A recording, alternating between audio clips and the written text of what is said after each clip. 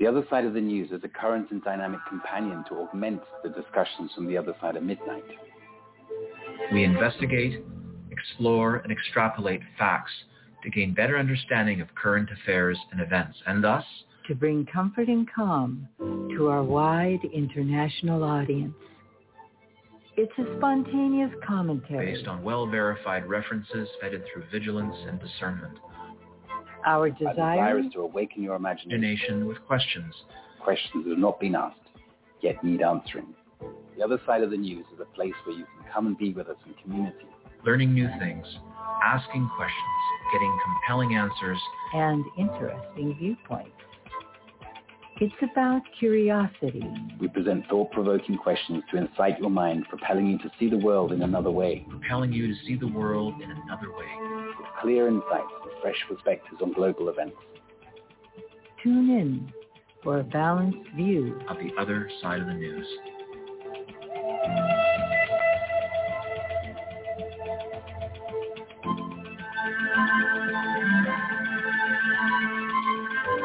Welcome. My name is Timothy Saunders. I'm one of your trio of co-hosts in the 77th edition of The Other Side of the News. I'm speaking to you this early morning from southwest Turkey. As the sun rises here, whichever time zone you are currently experiencing, hopefully you're relaxing into the show and are eager to hear some fascinating insights from our latest guest. I will soon be joined by Cynthia from her infamous wheelhouse near San Francisco, and Annetta Driscoll, who is currently making her way across the Mojave Desert. This show is entitled Exhuming the Truth. We're going to address an incredibly special and yet common event that occurs to all humanity, which is surprisingly seldom ever talked about in everyday life by many of the inhabitants of our planet's diverse and rich cultures. As a result, few know many of the precise details about it, either from being shielded by others or simply from those individuals who choose to generate a fear bubble rather than address this great unknown. That is, until the time inevitably comes when they may be compelled to deal with it head on. Some cultures journey through life totally at peace with the fact our physical bodies eventually reach a point where they simply no longer function efficiently. However, for many, the mere thought of death leaves them cold totally. Or worse, brings on a sense of delusional abandonment to this important subject. The ancient Egyptians had no word for death. Instead, those who passed away were said to go west, like the setting sun. They also believed it was necessary to have their hearts weighed on a scale against the mass of a feather.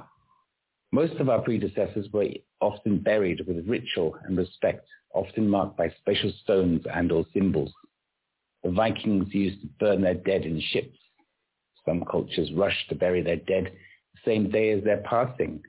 For others, this is less important than displaying the body to the entire family in an open casket. Even today, the UK royals are said to be buried in lead-lined coffins. While the dead during previous plagues are reported to have been buried in mass graves, we now see PPL more important than protocol. Death should surely serve as a positive reminder we should make the most of our life today and make every subsequent day count. Truth and knowledge illuminates what is shrouded in darkness. While physical death will come to us all, it is not only a concept we should get used to, it is one we should embrace. That is until we learn how to extend our lifespan, perhaps by optimizing harmful subconscious programming, and to learn how to remove and then avoid toxins from entering our sphere in the future. There is every possibility that we are far more than the sum of our cells, and our consciousness lives on, certainly through DNA transmission, and most likely in other higher forms.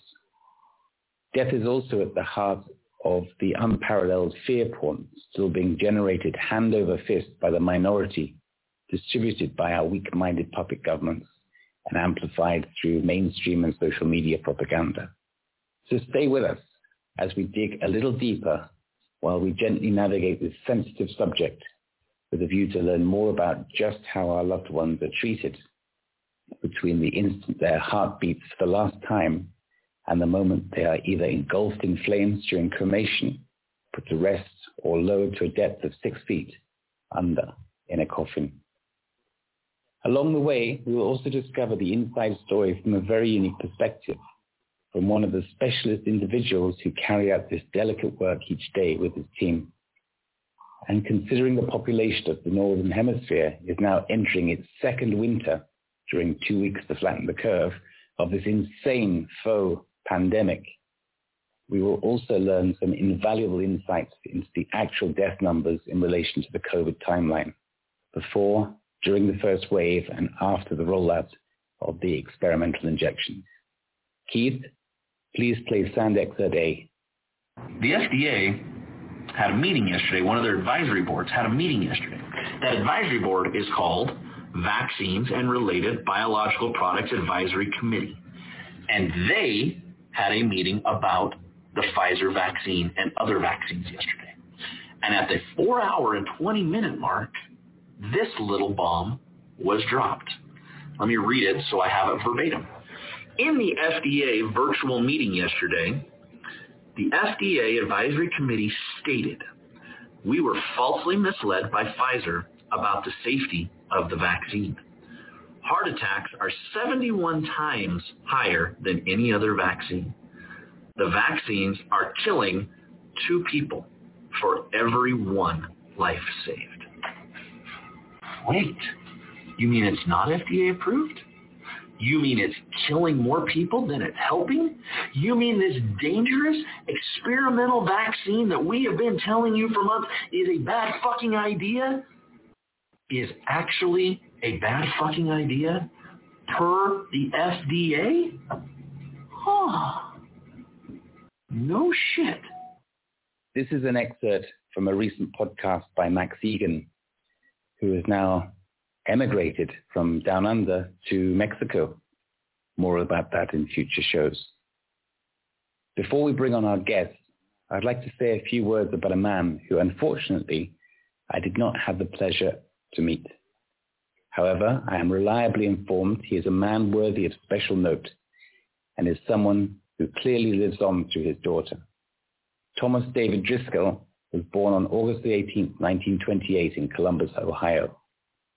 Tom was an entrepreneur and a gifted inventor who influenced many fields, including aviation, medicine, lighting, and implant dentistry.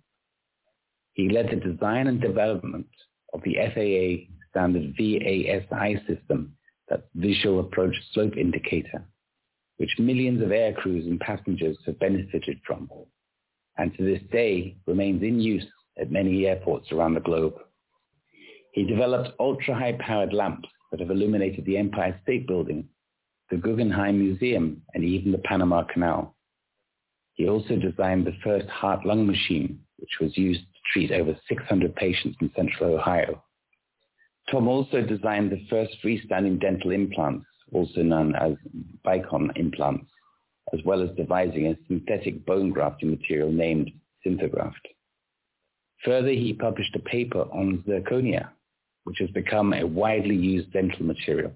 Tom went on to receive 2 coveted IR 100 awards, likened to the Nobel Prize for Technology, one for Synthegraft in 1982, and the other for the development of an infant respirator in 1973.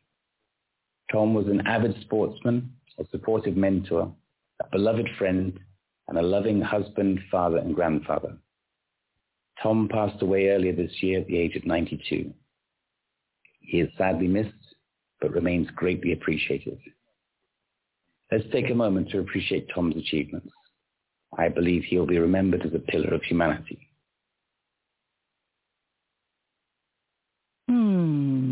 Let's just take a deep breath together and acknowledge Thomas Driscoll.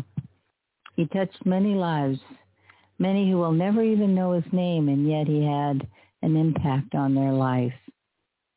From life-saving technologies to enhancing life technologies, Thomas was an unusual man. I had the pleasure of meeting him when he came to visit Annetta. I actually have had the opportunity to meet quite a few geniuses, but Thomas Driscoll, Tom, he stood out because he was very different than any of them. He was a gentleman, very gentle. The expressions on his face were gentle.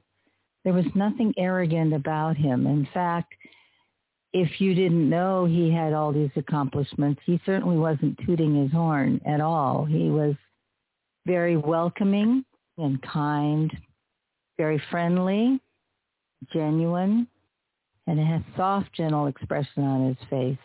I enjoyed being around him. I was also struck by how limber he was. I mean, when I met him, he must have been at least in his 70s, maybe going into his 80s, but he walked like a young person. He was not stiff. He was fluid. And I thought that reflected his fluid mind. It was a quick mind. And I'm really grateful I had that opportunity to meet Tom. You never know when you're going to meet a star. And I would say that's true for all of us. You never know how many lives you're going to touch. So when I think about loved ones who've passed on, it is always for me a call to revisit, what do I want to contribute in this life and how do I want to be remembered? Thomas was that kind of person. He contributed to many people's lives, and it was just the natural expression of who he was. So I'm grateful for that opportunity. Annetta, I want to thank you for introducing me to Tom. You want to tell us a little bit about your dad? Yes. Well, actually, I believe he was 84 when you met him. Oh, my gosh. He had such a youthful countenance. He did. And I'm lucky there because that runs in the family. So he died 1 month short of his 93rd birthday. And interestingly enough, like Cynthia was saying, he was actually quite healthy physically. Unfortunately, he was suffering from Alzheimer's or dementia. We're not quite sure which. The most unfortunate thing about this for me, and I think for everyone, is that he was placed against my will in a nursing home facility on March 13th, the day that California went into lockdown, March 13th of 2020. And although I traveled to, he was in Ohio and I live in California, I traveled to Ohio several times to try to visit him, and I never was allowed to see my father again because of the pandemic restrictions. And on top of that, there are a number of things. My stepmother, who had medical power of attorney, decided to give him the jab, and ultimately this killed him. He died of a massive blood clot in his brain.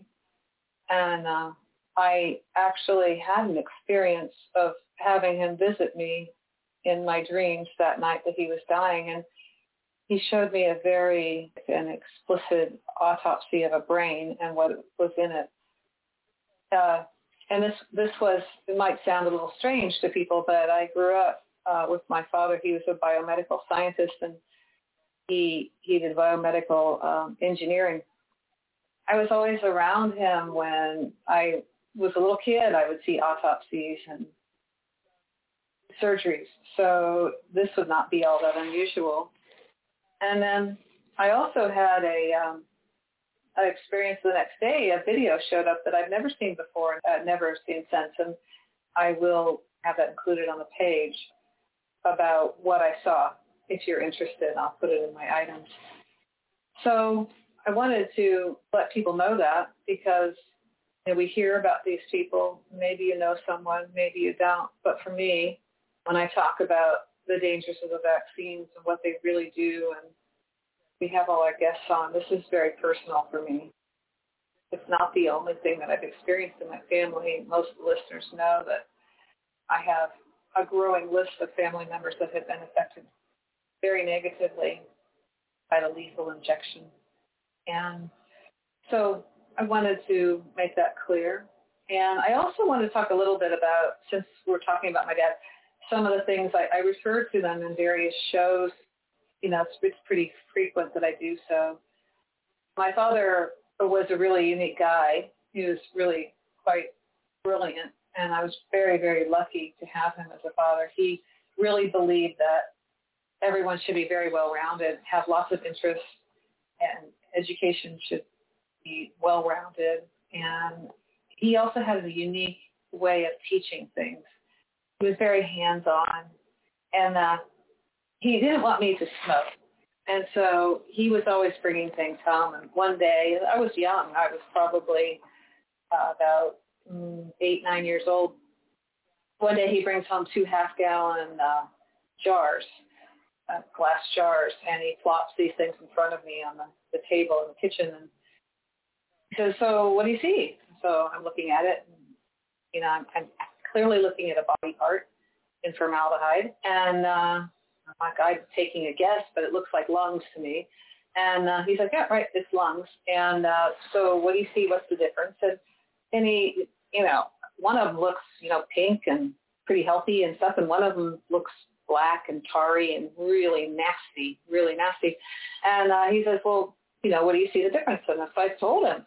And he said, "Well, you know, we was cutting it short here, but, you know, we talked a little bit about where these lungs came from. And the individuals they came from were both male. They were both 45 years old, both basically all identical except for one of them was a smoker."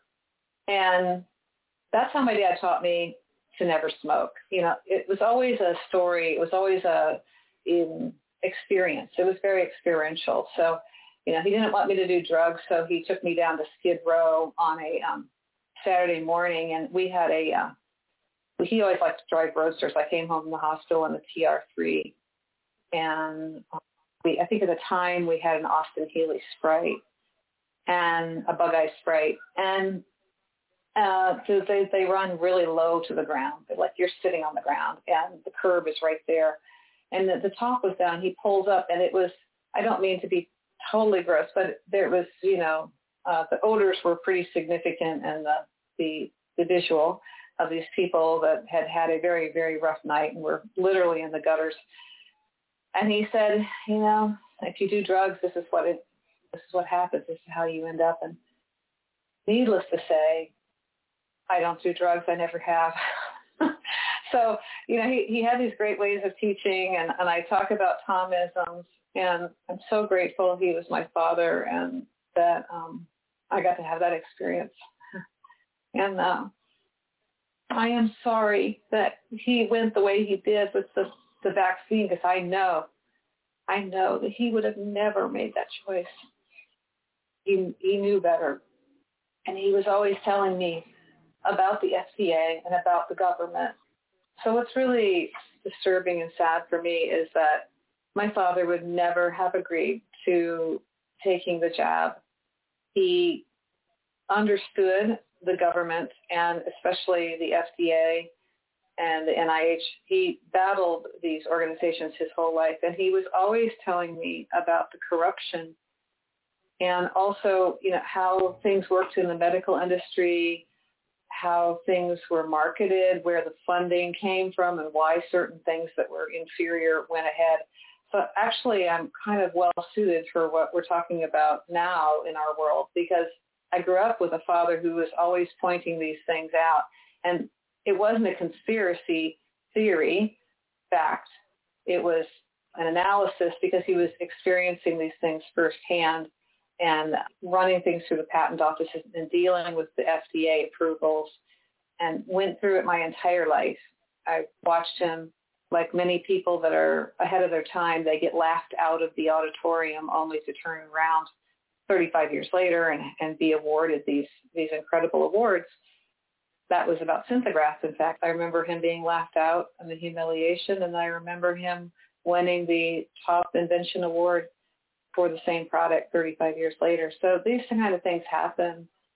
But I don't want to talk too much more, except to say that I would encourage anybody, if they hadn't had a father like mine, to, you know, go ahead and learn all the different things you can, and let your horizons be far-reaching. My father was a expert cook, and he taught me the love of food. He taught me the love of music, particularly classical music.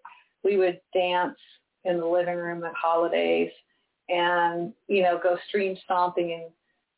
And I know how to identify every tree and salamander. And he taught me the Latin names and the common names. And, he taught me how to drive a manual transmission, because he said if you're ever going to drive a car, you need to know. So my father also taught me a lot of other skills. He was into gardening, which isn't, terribly unusual. He was a great landscape designer. He taught me how to work on my car, and I still do. He taught me how to build lots of things. But one of my favorite things he taught me was he actually, as a father, taught me how to sew. So he had no boundaries with what was male or female, and I love that. I'm grateful that I had that experience. My father was truly a Renaissance man. And, all these different things, I could go on and on all night, but really try to grab life by the horns, and hopefully you get to live till 93 and have people that loved you. So that's what I'd like to say about my dad. Well, he sounds an incredible character. And thank you for sharing that with us, Annetta. These are difficult times. And, we know that while all this was going on a few months ago, these are also difficult times during his passing. So, Cynthia, would you like to take us on to the next point? Well, I was just thinking this is the perfect time for a break. You're listening to The Other Side of the News, and our guest tonight is John O'Looney, and the show is called Exhuming the Truth. We'll be right back.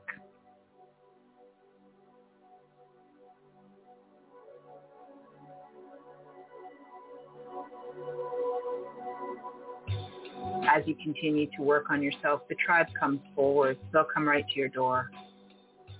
So just keep doing the work and it'll come together. Yep, as you increase your frequency, then you become more mature in your manifestation abilities, and your other higher senses and gifts come online, and then you have more power to make your world different and better and how you want it. And so that's why working on yourself is so important, because then you're going to create the reality that you want rather than get sucked into the dystopia that's being created by the negative or shadow side. We're becoming Renaissance men and women where we have multiple skill sets, and we can dance from science into art, and we can use both sides of our hemispheres, and we can realize how much we have to really offer and grow into. And this is what's happening now. This is where we're headed, into a really beautiful place. So we can rejoice in that despite the fear, despite what it looks like on the outside. This is how disease transforms. The mess in the chaos is necessary in order to see what you have before you, so you can clean it up and just make decisions to change your reality. If you don't see it, how do you know it's there to even be changed? Or if you ignore it, right? Then how can you make the differences? You can't. So the mess is before us. Accept our mess, and now know that that's part of empowerment, to be able to see and to be able to transform it. Hi, this is Amanda Vollmer, and I was on the other side of the news, and I really enjoyed my time discussing deeper topics and really getting to the heart of truth and the things that matter in this world and what we are doing and why we're here and what we're heading toward. I really recommend listening in and learning, expanding your awareness and your knowledge. It's important, and these are the times to do it, and we're being asked to pay attention and to challenge ourselves and think beyond the box.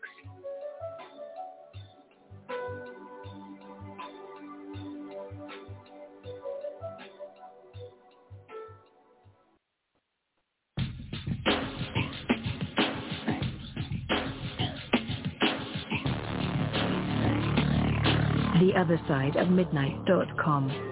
Talk radio with pictures on demand.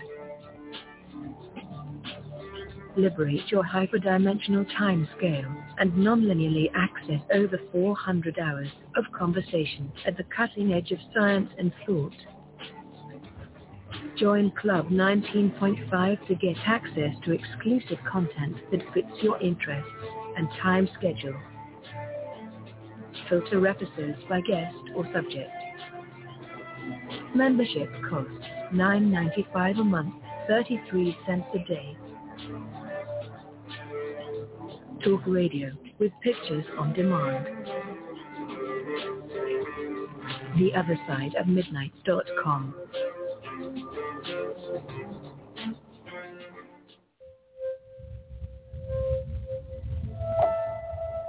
I very much look forward to hearing our guest's perspective regarding this essential awakening process, all with a view to illuminate the best path to lead us to a positive outcome.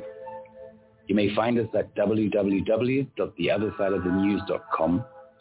There you will see details for the show, quick links to our bios, as well as links to our show items, references, and selected research. As usual, there's a huge collection of information to read, watch, and listen to, most of which has been handpicked from independent sources. I urge you to study them and even download your own copies sooner than later, as censorship robots are working around the clock to rewrite our history in real time.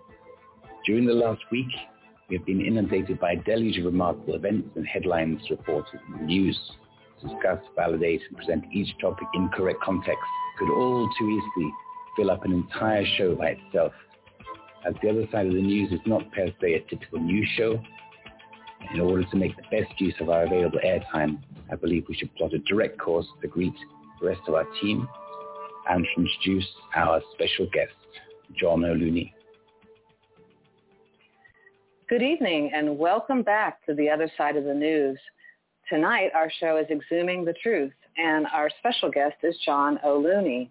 And some of you may have heard him. He was kind of debuted on the Crow House with Max Egan, and he is a undertaker in the UK. And so he has firsthand knowledge about what is actually going on with the deaths and the reported deaths. So with that, I'd like to bring John in. Welcome, John. Hi. Thanks for having me on.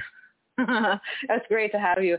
So what I wanted to talk about, I'm kind of a statistical person, and I like a lot of facts and figures.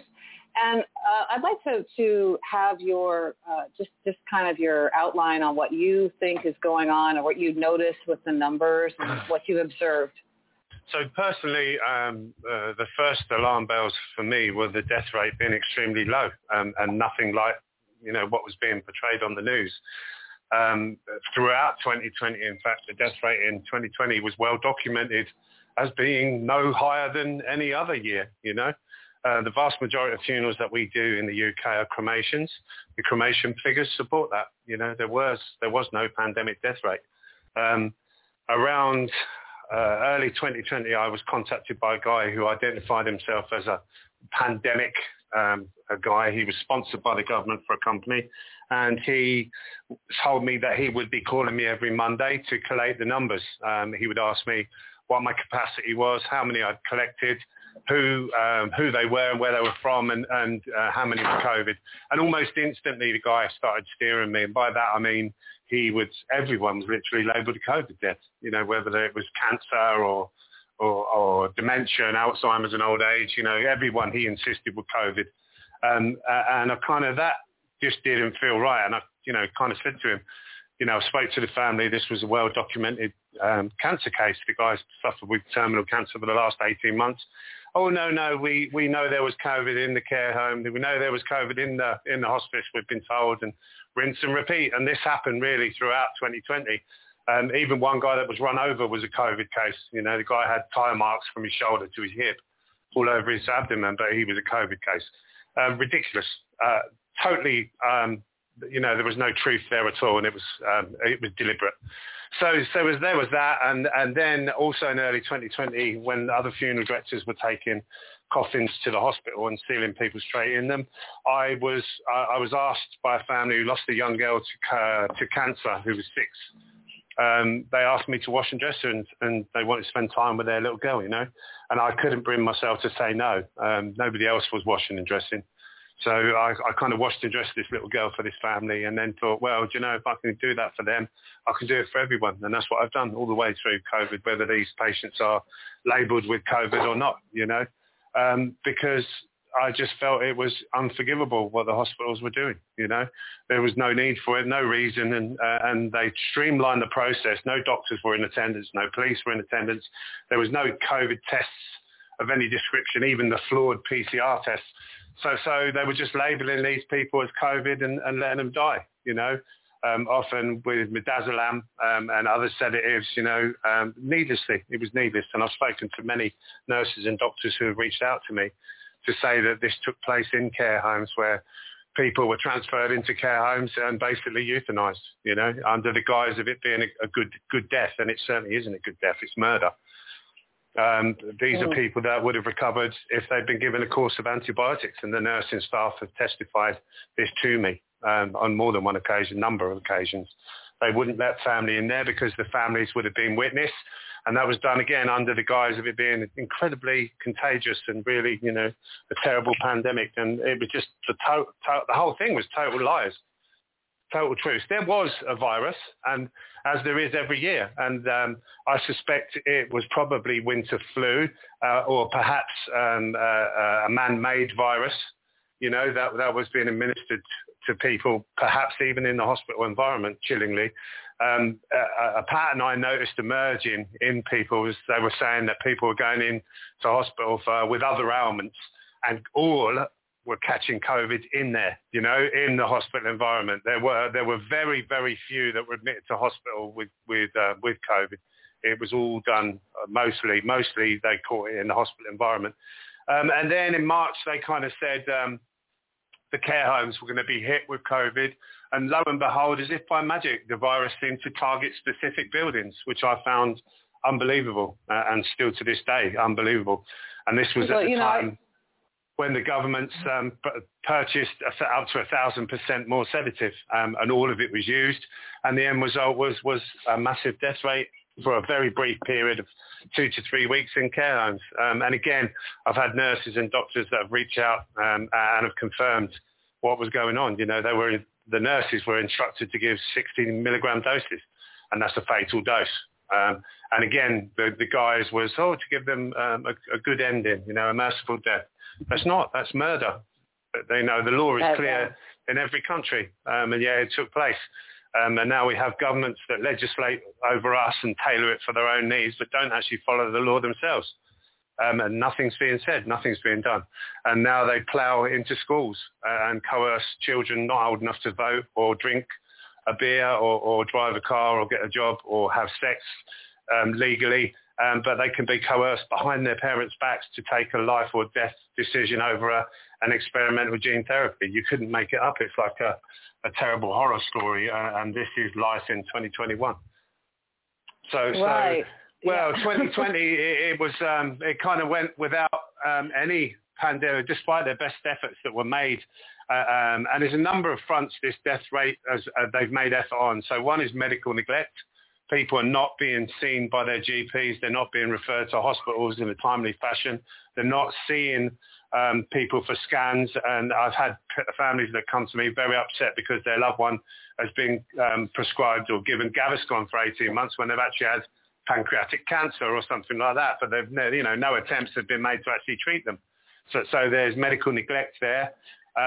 In more than one family has come to me frothing with rage and grief and disgust at the way these governments have treated our people.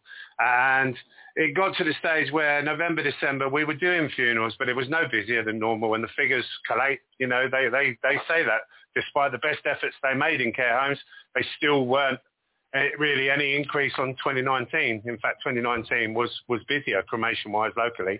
And I kind of suspected what was going on, and I predicted that once they began vaccinating, which was in January the 6th in 2021 in my area, that deaths would occur. And lo and behold, as if by magic, the death rate went through the roof instantly, around 300% at a guess, and it was horrific. And that lasted about 12 weeks until it petered off.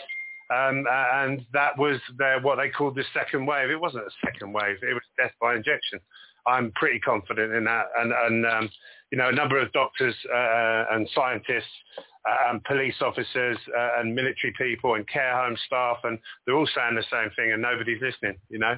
Very interestingly, I was asked to go to London on the 21st of September to have a meeting with Sir Graham Brady, who's the chairman of the 1922 committee. He's a very senior Tory MP, and I was surrounded by around 16 or 18 of the best scientific and legal minds globally. The likes of Dolores Cahill, Tess Lawrie, Dr. Sucharit Bhakdi, and a number of other really eminent people, none of whom I was really aware of, but who are all very aware of what is going on. And we all gave testimony individually to Sir Graham, and he didn't really seem surprised at all. In fact, I would suggest he knew full well what was going on. And he left saying he couldn't make any promises and that he would do what he could, and nothing's changed, sadly. So he was told that children will die as a result of these injections, and already we're seeing this in this country. There was a girl down in Essex, 12 years old, who died. There are others. They're not being linked. It's usually blood clots, the early deaths. And then later on, it will be organ failure or heart attack or stroke, again, due to blood clots. It's happening all over the place. I'm getting people reach out to me, they've lost both their parents, literally days after a jab. But the way they're angling it is that, you're not considered vaccinated until 14 days after, which time, you're dead before 14 days. So they're not tying these deaths in. I kind of like to think the best in people. I suspect most politicians, because it's a global movement, most politicians are complicit. That obviously is really concerning and harrowing that they could, these men of supposed integrity and honour can do this to their own people. It's probably the most heinous crime that you could ever commit. And now we're seeing children directly targeted in schools. They were told what would happen with children, and lo and behold, children are dying. So that's kind of where we are, unfortunately. I kind of left the meeting. I went to the meeting full of hope that Sir Graham would actually make a difference and do something. But he hasn't done anything. Nothing's happened. And children are dying now alongside the regular people that coerced and blackmailed and bullied into taking these injections. I call them injections because they're not vaccinations.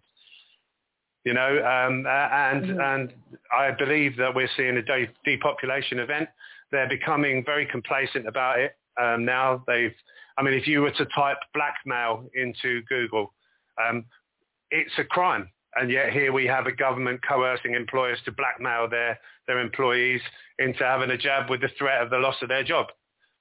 These people are criminals. They're criminals. They're inciting crime.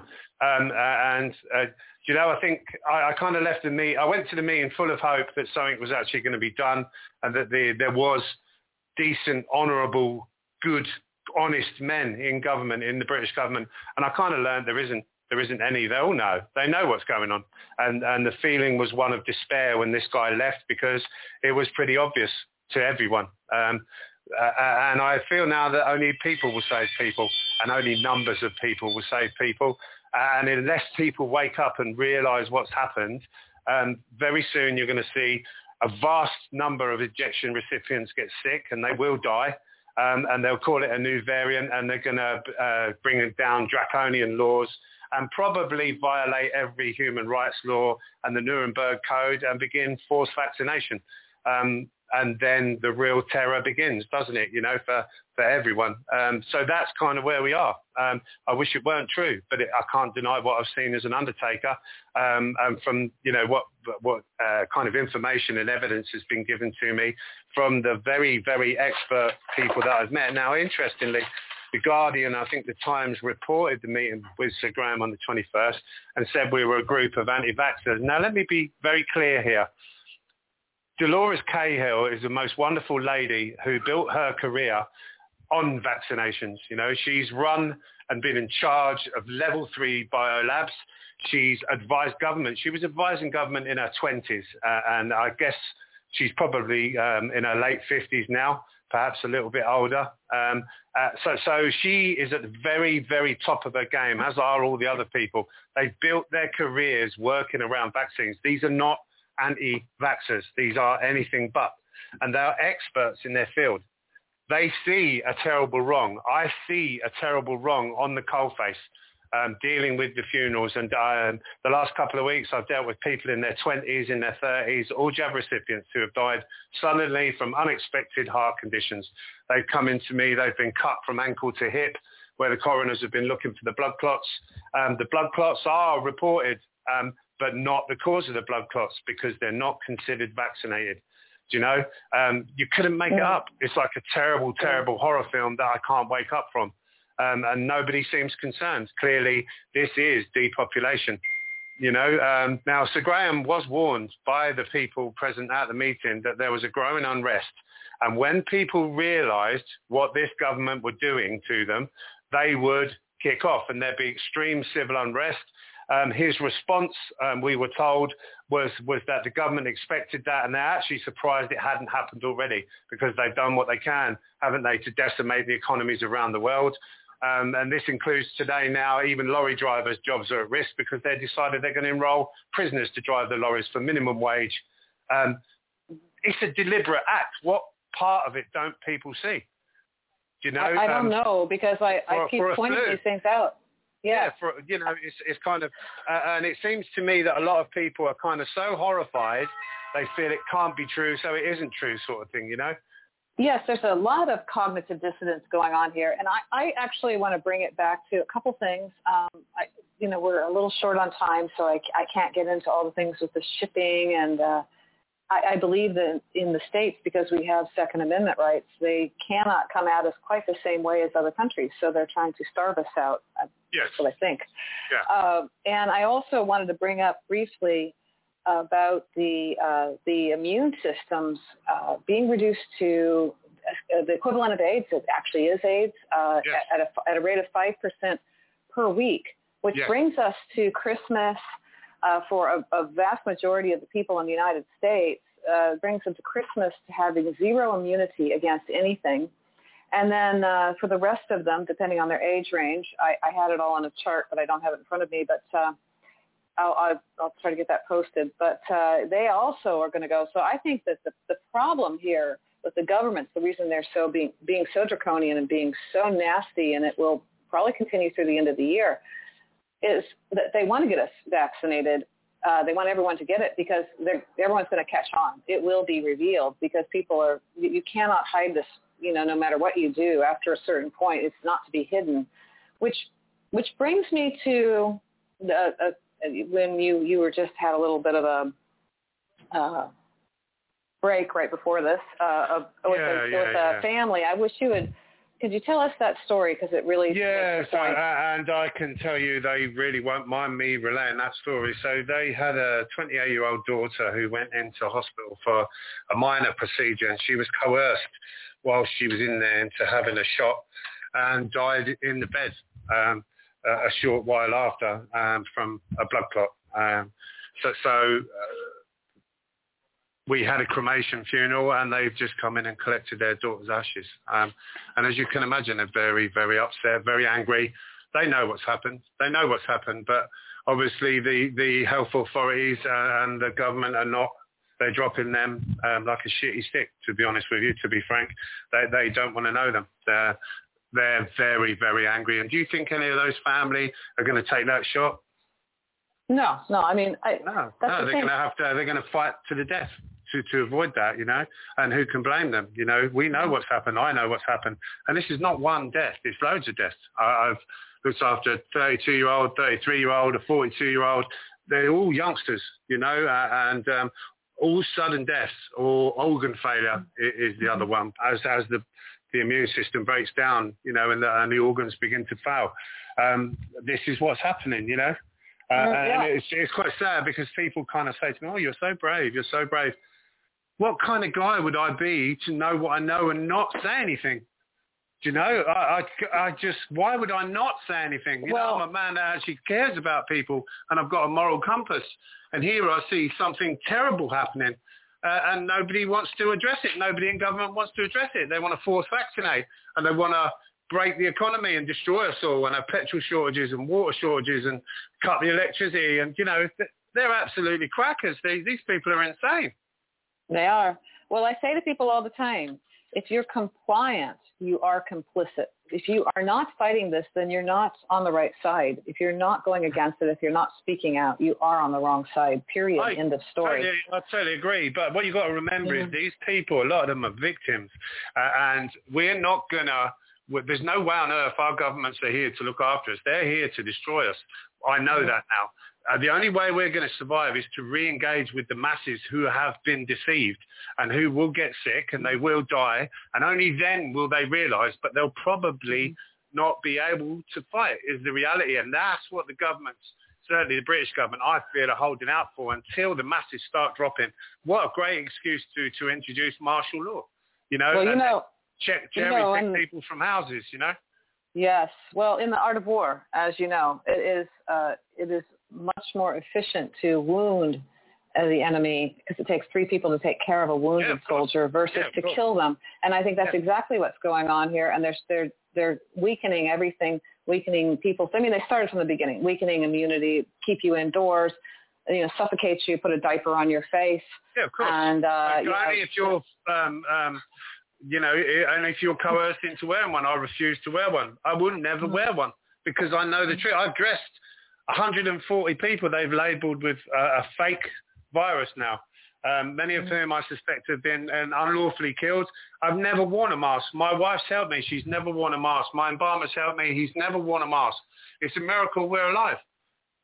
Surely, you know, and many of these people, because they've streamlined the system, I've been able to pick them up within 20 minutes of their death on occasion. You know, they're still very much warm and very much infectious if they were going to be infectious. They're not infectious. Yeah, well, that gets back to a whole other thing of you know, what we've been lied to about science and, you know, germ theory versus terrain. I'm in no doubt about what's happening. I don't think any of us are, you know. We're all singing off the same hymn sheet there. What I fail to understand is why. Why would you want to kill everyone? Why? I mean, obviously it's depopulation, but for what reason? That's a whole other show, John.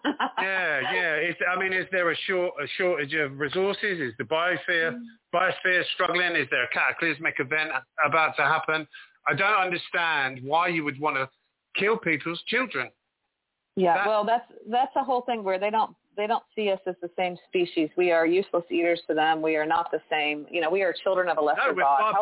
We're far better than ours. No, that's what they say. That's what they say. That's not what I'm saying. I agree though with them in that we're not the same as them. We're far better. Absolutely. We have, you know, what this whole vaccine, and it gets much more nefarious as far as the separation of the, you know, on a spiritual level. Speaking of which, I want to shift because I know we have limited time, and I know that Cynthia wants to get to some really juicy questions that aren't so dire as the one that we just talked about. So I'm going to pass the baton to her and take away, Cynthia. Oh, thank you. Well, so John, I'm so deeply moved in hearing your firsthand account of what's going on there in the UK.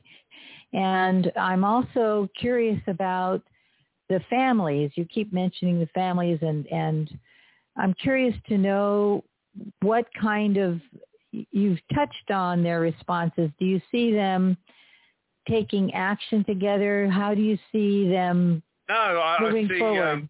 There's a mixture. So some families are blissfully unaware, you know, and the conversation will go much like, has mum or dad been vaccinated? And they'll say yes, and they'll understand the angle of that question because they'll lead in with, oh, but it can't be that because it was 8 weeks ago. It can't be that because it was 12 weeks ago.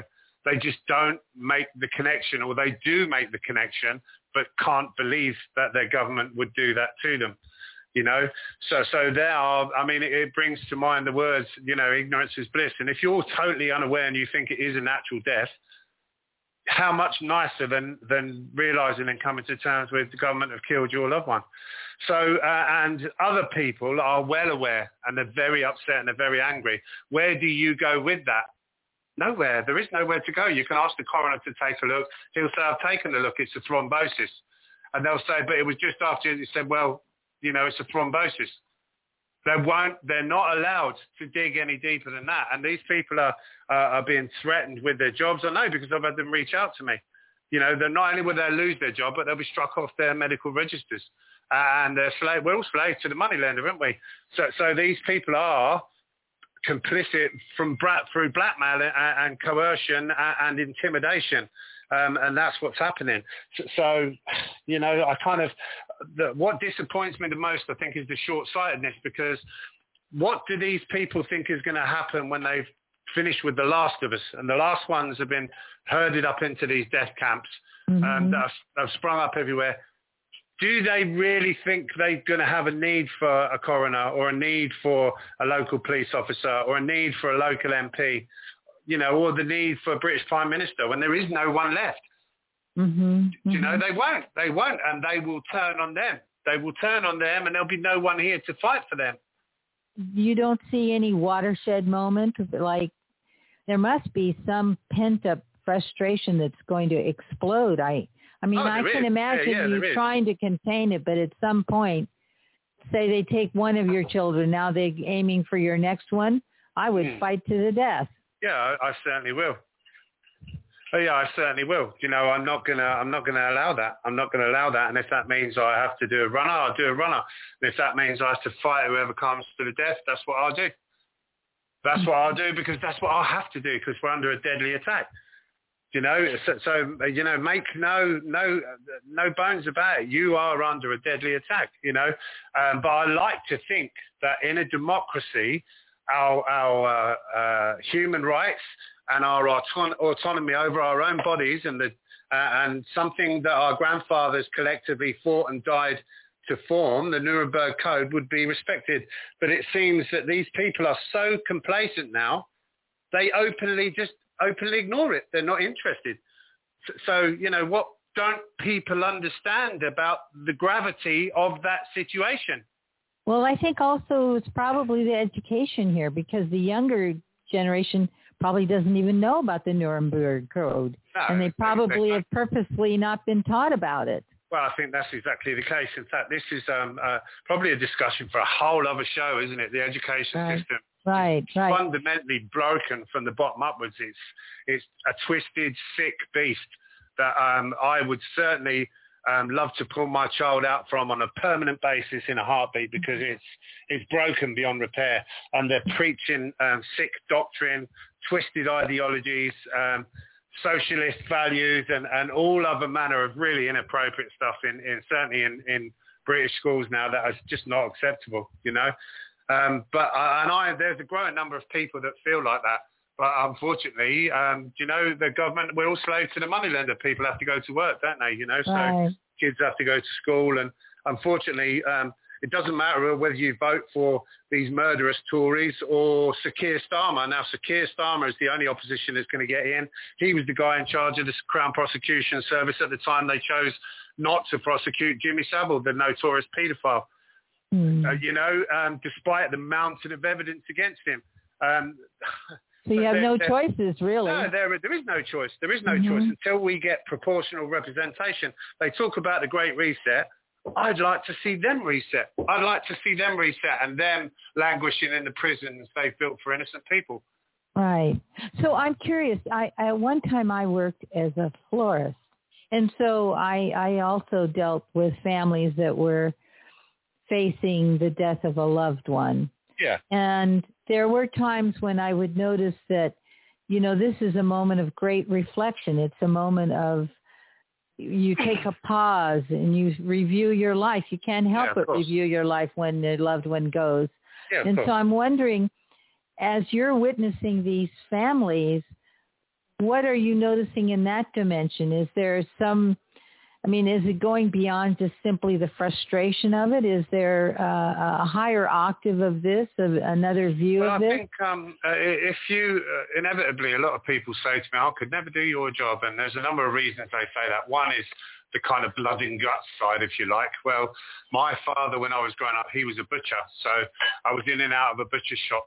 And the inside of an animal is very much the same as the inside of a human. So the blood and guts side never really fazed me, you know, because I was exposed to it from an early age, seeing sides of beef and the inside of lambs and stuff.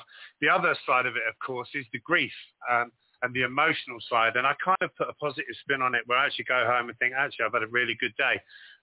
That said, it's, you know, you kind of feel you're making a difference and it's something really worthwhile. When people come to see me and they're at their lowest ebb, you know, they've lost someone who's perhaps the most important figure in their life or their closest loved one, their soulmate, whatever.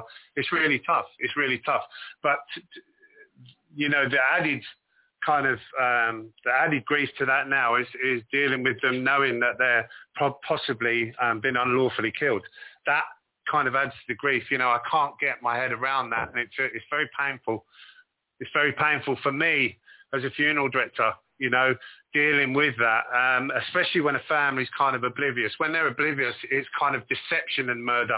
It makes it that much worse, at least to my mind, you know. And then you've got the families that are really angry with nowhere to go, and they're never going to get any justice. They're never going to see justice, are they? No. Unless we get it for them collectively. I think here is where it becomes a question, an internal question. At some point, we have to look to our, you know, a sense of our eternalness. And I think that when we're pushed as far as we can in the material plane, that's when we break through to looking to other realms of understanding. Are you seeing any of that? Probably on a personal level a little bit, I suppose. Religiously is very interesting how, I've never been a deeply religious man. I find myself praying daily now.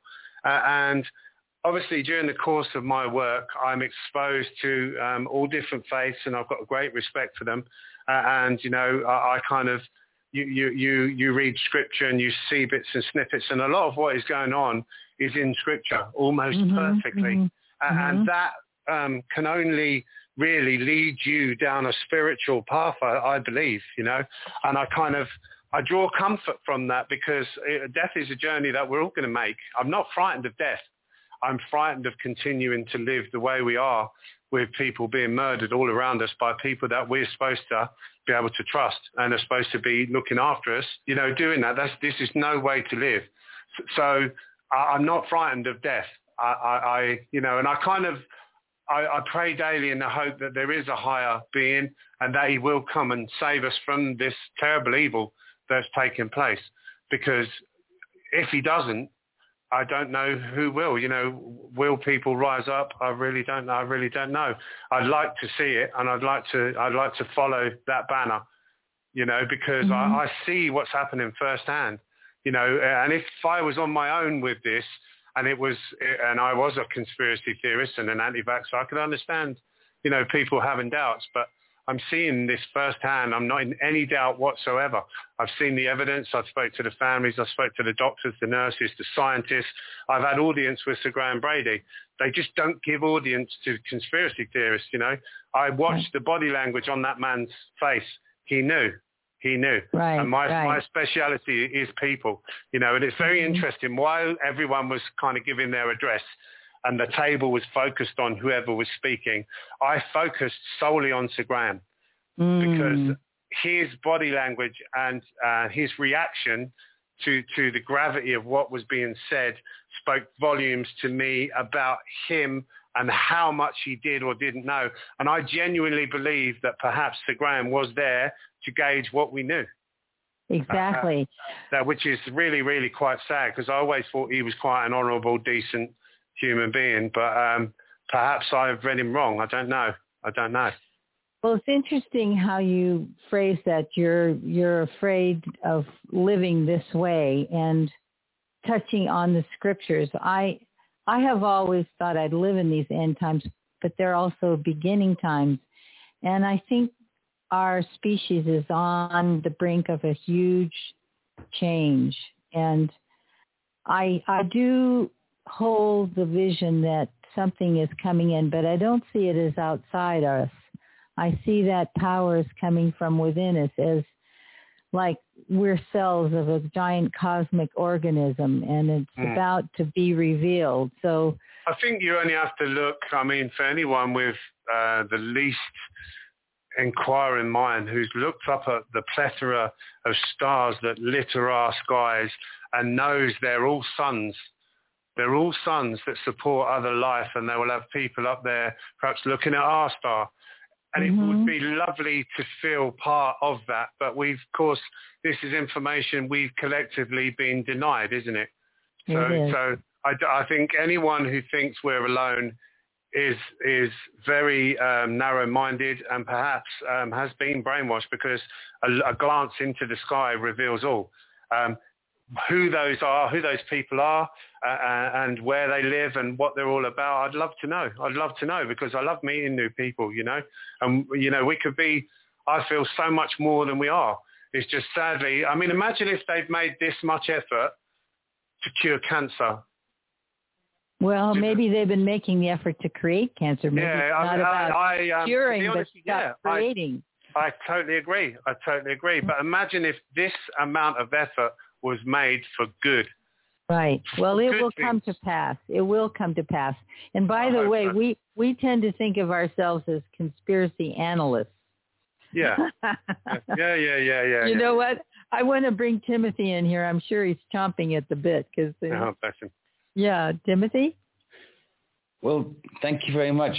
The honor is mine. I first heard your voice on the Richie Allen radio show, and then I heard your in-depth interview with Max Egan, and you really certainly came to the surface on my horizon, and you had literally millions of people hear your voice, and that voice is one of the very first voices we've ever heard. I say we've been researching and doing this show for what, a year and a half or something now, and you know, your voice is one of the very few that came from this direction where you have first-hand experience of people making the transition from life to death. Yes. So frankly, your conversation so far with Cynthia and with Annetta, you've ripped through so many points of information, which I was going to ask you, but I'm delighted because it means that we can move on to perhaps some different subject matters. Yeah. One of, not different, but different perspectives, perhaps. One of the key points that we're also living in is this era of censorship.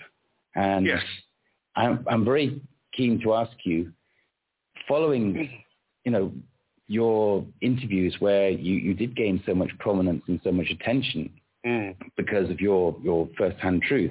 Yes. How have you been treated by, firstly, your colleagues or your competition or the authorities? Well, it's very, very interesting because my first kind of, I was obviously seeing what was going on firsthand on the coalface, and I was also seeing on social media the hysteria and the censorship from anyone who began to speak out. And I felt compelled. I just wasn't happy. I could see that what was being told to us was a total lie.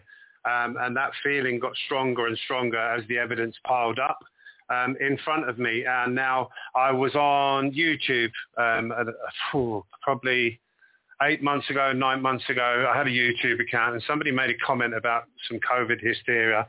And I kind of commented and said, look, I'll be honest, as an undertaker, that isn't what I'm seeing, you know.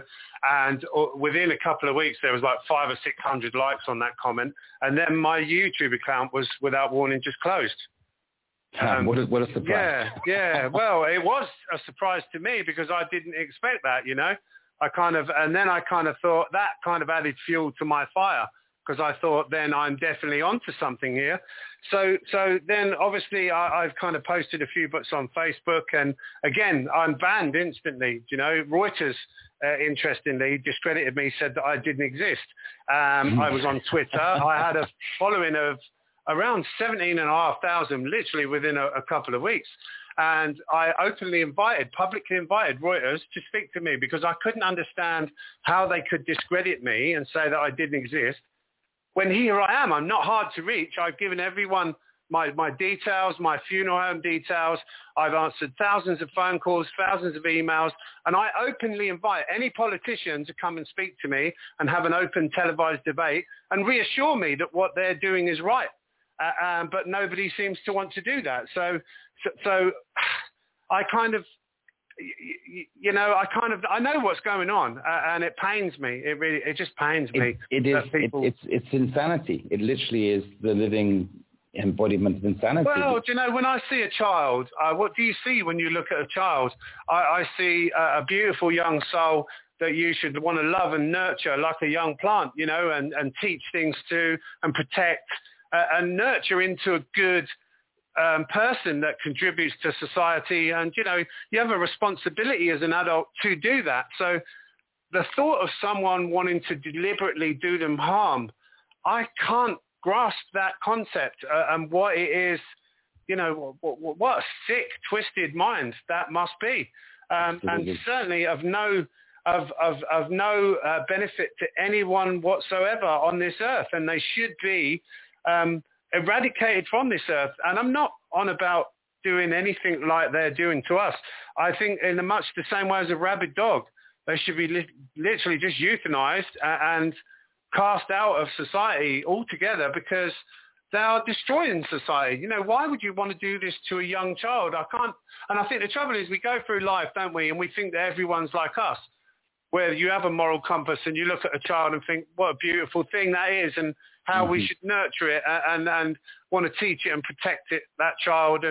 But they don't. They just seem to want to hurt and maim and kill them. And that, it kind of goes against everything that I can imagine, do they look at your child and think, let's kill it, whilst they look at their own child and think, there's the heir to my throne? Or what's the difference? I don't understand between a Prime Minister's child and my child. What's the difference? I don't think there's anything, there is no difference in the big picture, but the point is that, there is this separating groups of society. More than two. That there's the ones that are sort of, as I say, the puppet leaders. Yes. The weak-minded puppet leaders. They're driven by the puppet masters, and then we, the people, are sort of somehow segregated between those which are follow the advice and just go and get jabbed, and those of us who are standing up and trying to bring more awareness and actually sharing the truth. So I think the thing that concerns me the most is when you're in a position that I'm in, and you see what these jabs are doing, and you see the death and the misery and the sickness and illness, and what on earth do these people think would possess me to want to allow that in my body or in my child's body? My wife is terrified now because she sees firsthand what's happening, Why would they think that we would want that in our bodies? And I think this is why you're going to see a mass exodus from the NHS, because they see firsthand. They're treating these vaccine injuries. They speak to the patients and they know what's going on. So many of these people simply will never, ever allow that into their bodies willingly. Indeed. John, going back to my question, I don't wish to go in circles. Yeah, but cool. Are there competitors out there in your city, in your area, which are buying, which are towing the line and actually going along with this? So some of them will be totally invested in COVID, and I suspect those will be the ones who have been double jabbed, for example. You have to remember when this first happened and we were all told about it, everyone was very frightened. They were going to the hospitals with coffins and sealed body bags. People were going straight in. The coffins were being sealed there, or the body bags were being taken back to base and the body bags were being placed in a coffin, And there was a number of reasons for that. Some of them would have been because they were invested in COVID and believed it and were very frightened. For others, it became very easy to do that because there's a minimum of effort required. So that lends itself to people who perhaps don't really want to make the effort and perhaps don't really care. Interestingly, though, I'm being reached out to almost daily now by other undertakers who are all saying, thank you so much. It's so important what you're talking about. And we support you fully. But they're all terrified because anyone that's going to commit mass murder and genocide on a global scale won't think twice about bumping off a mouthy undertaker, will they? And I know that, I fully accept that. But if my legacy could be saving one life somewhere, then I don't care. Kill me. I really don't care. Because living like this is just, it's horrible anyway, isn't it? There's a very brave and honourable sentiments.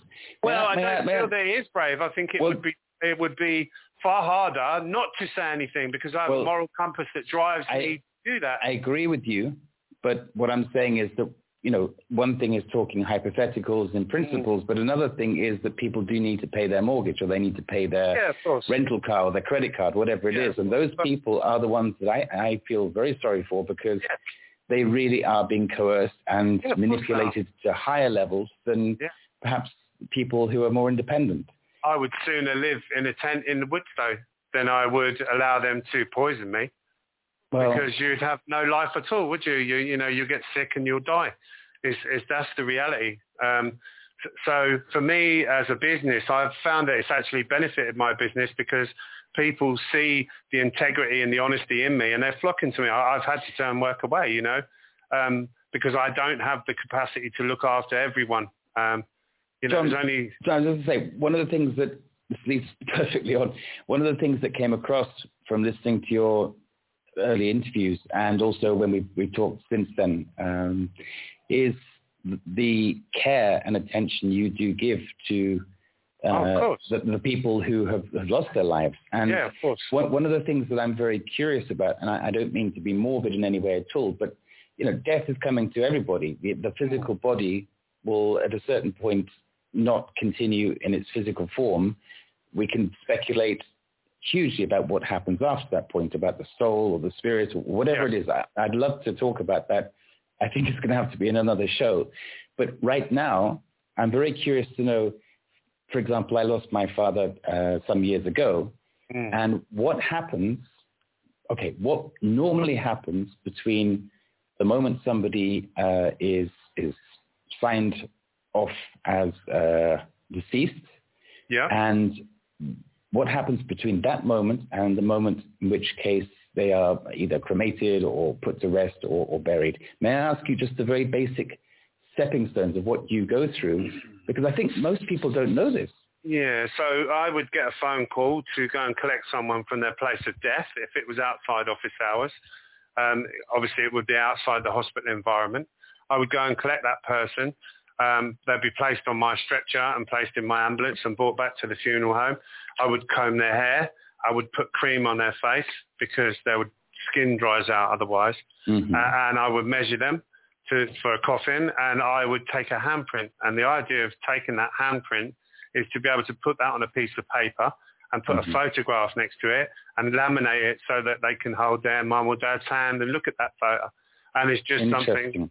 Yeah, it's just something that I find people, it gives them comfort. So I do it, and I do it for everyone, So then I would arrange to meet the family the following day perhaps, or later in the week, depending on when the call came in. And I would sit and arrange the funeral with them and book that online. Most of them are cremations, and then would tailor the funeral for them. So if mum or dad like certain things, then, those certain things, we would try and implement them into the funeral. I hasten to add, I'm not one for selling add-ons. My feeling is, for example, with limousines, they're an expensive taxi. And I tell people that, I say, whilst I can get them for you if you want them and you want to be able to focus on grieving, okay, that's fine. But my advice is, if you can bring yourself to drive, because it saves your money. And money's for the living, isn't it? And if you spoke to anyone's parents, and I can tell you, my dad, he always say to me, put me in the green bin, and there'd be plenty of people that laugh just like you did then, because all our parents would all say the same. And everyone that comes in is no exception. They're there because they loved their mum or dad, and their mum and dad loved them, and that's why they feel like that. So I don't encourage people to spend a penny extra than they have to spend. And then simple little things, like I'll ask them what kind of things their mum and dad liked, and if she loved knitting, I'll put some knitting balls and knitting needles on the coffin plate or something like that. It's just little bits to make it personal. Do you also dress dress the bodies sometimes? Yeah, of course. Yeah, well, all of them. Yeah, wash and dress all of them, whether they even if there's no viewing, because it's important. Especially when you feel that sometimes in hospitals, people have lost their loved one over a Zoom call or standing there in a hazmat suit and they haven't been cared for. It's important that you do care for them. I want them to feel cared for, the care that they didn't have in life. So one of the things that strikes me very, very clearly is you're offering a great deal of care, compassion, and you're sending people on their way in dressed in a way that they with respect. Yes. And what I'm seeing, what I'm learning from, let's just say, people who are COVID believers, pandemic believers, shall I say, they're zipping them up in a bag and stuffing them in a box, and that's the end. Yeah, exactly. And I can't bring myself to do that. And early on in the process, I was washing and dressing people, wondering when I would get it and die. But I don't care. My urge to take care of people is too strong. And I was waking up every morning and taking a deep breath and wondering, would I be all right that day? And I was, and another day and another day passed. And it wasn't too long before I realized, that this isn't true. The whole thing isn't true. Absolutely. One of the things a phenomenon I've noticed among people who have vaxxed is that they go through a stage where they actually feel like they're superheroes, Superman or Superwoman or something. They can go anywhere, they can travel, they can do anything, they're free. And that is such a delusion. I feel really, really sorry for them. I can't, I struggle to say anything negative about them because I'm desperate to re-engage with them so we can save each other. Of course. So it's a great strategy, divide and conquer, isn't it? Whether it be the vaccine or Black Lives Matter or, they've made great efforts, haven't they, to alienate everyone. And, some of my very best friends are African and Indian and Hindu people and, Hindus in particular. What beautiful people they are. And yet they're all telling us Black Lives Matter and they're promoting all this homophobia and they're things that just don't really exist, and it's all designed to split us up and divide us, and it's worked, hasn't it?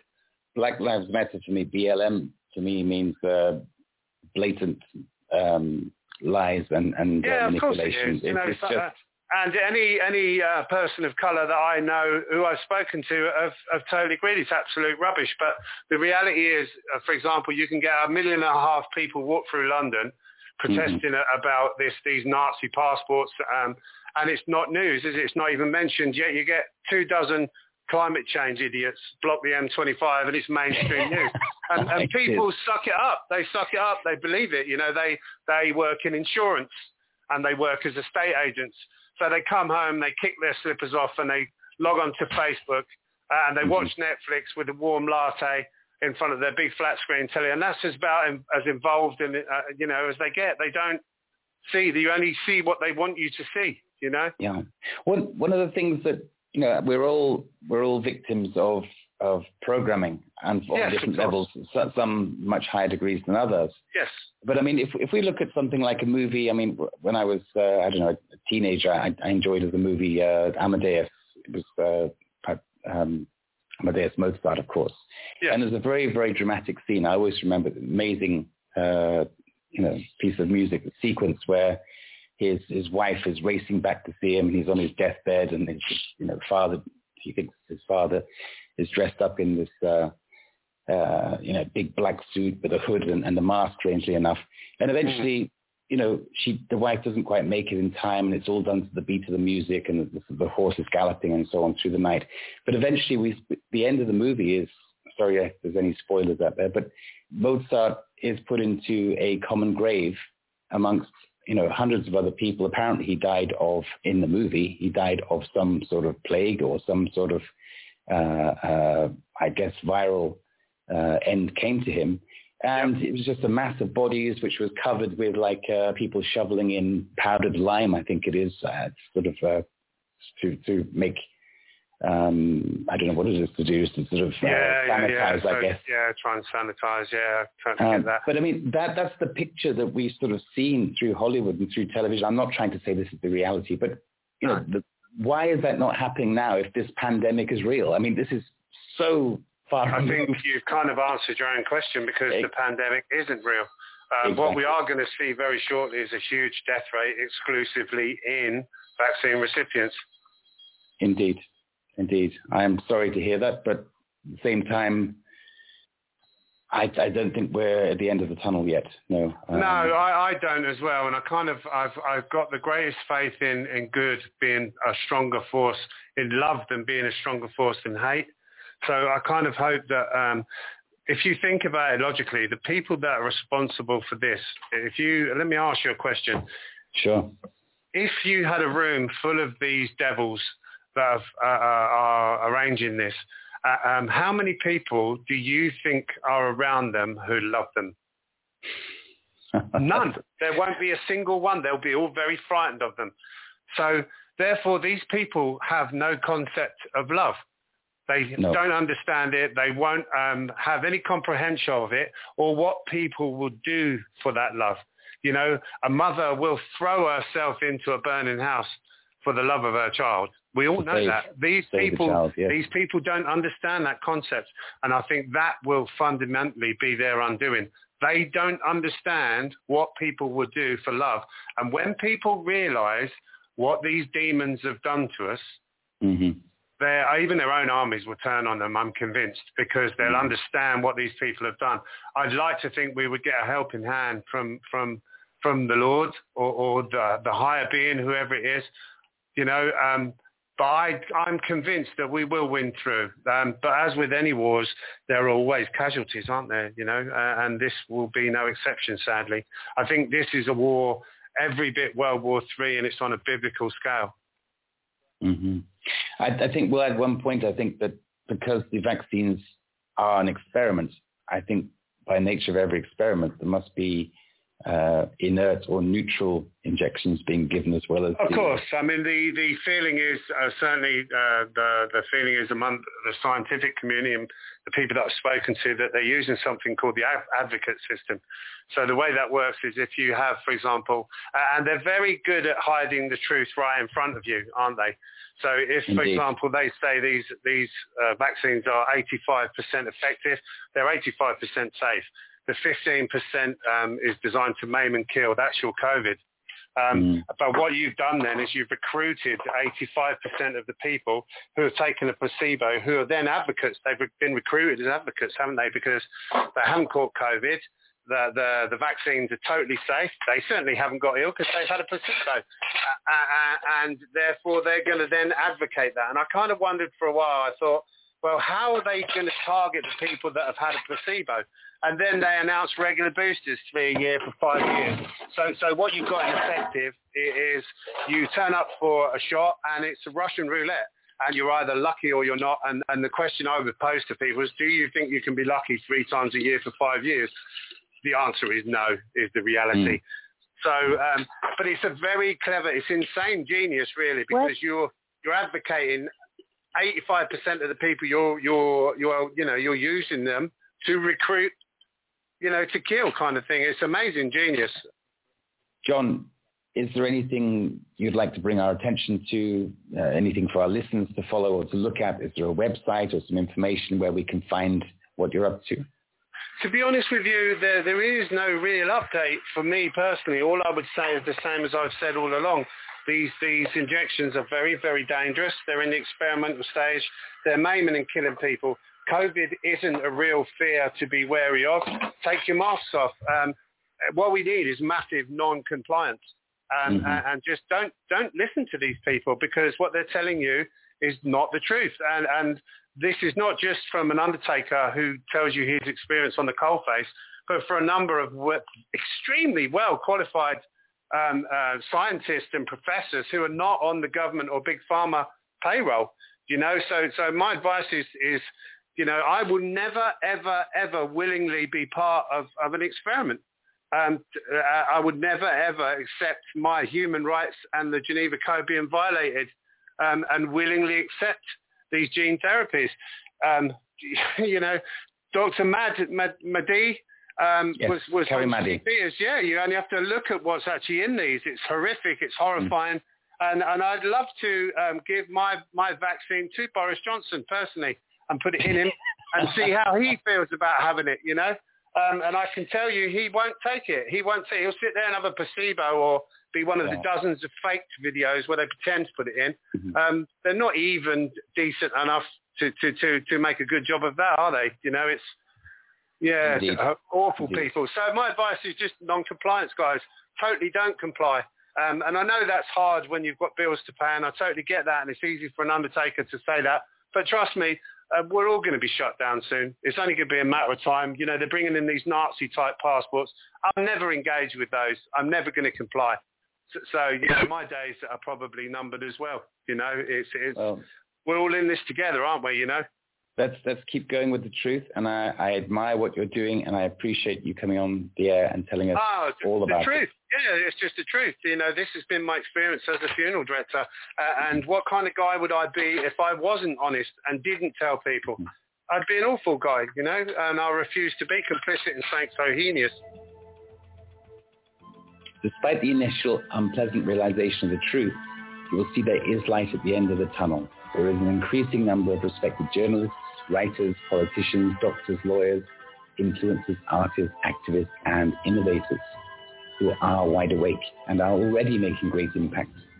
All they require from you is to unplug from mainstream and social media propaganda, to make your own independent research, to stop acquiescing, and to stand up for what you believe in with respect to others.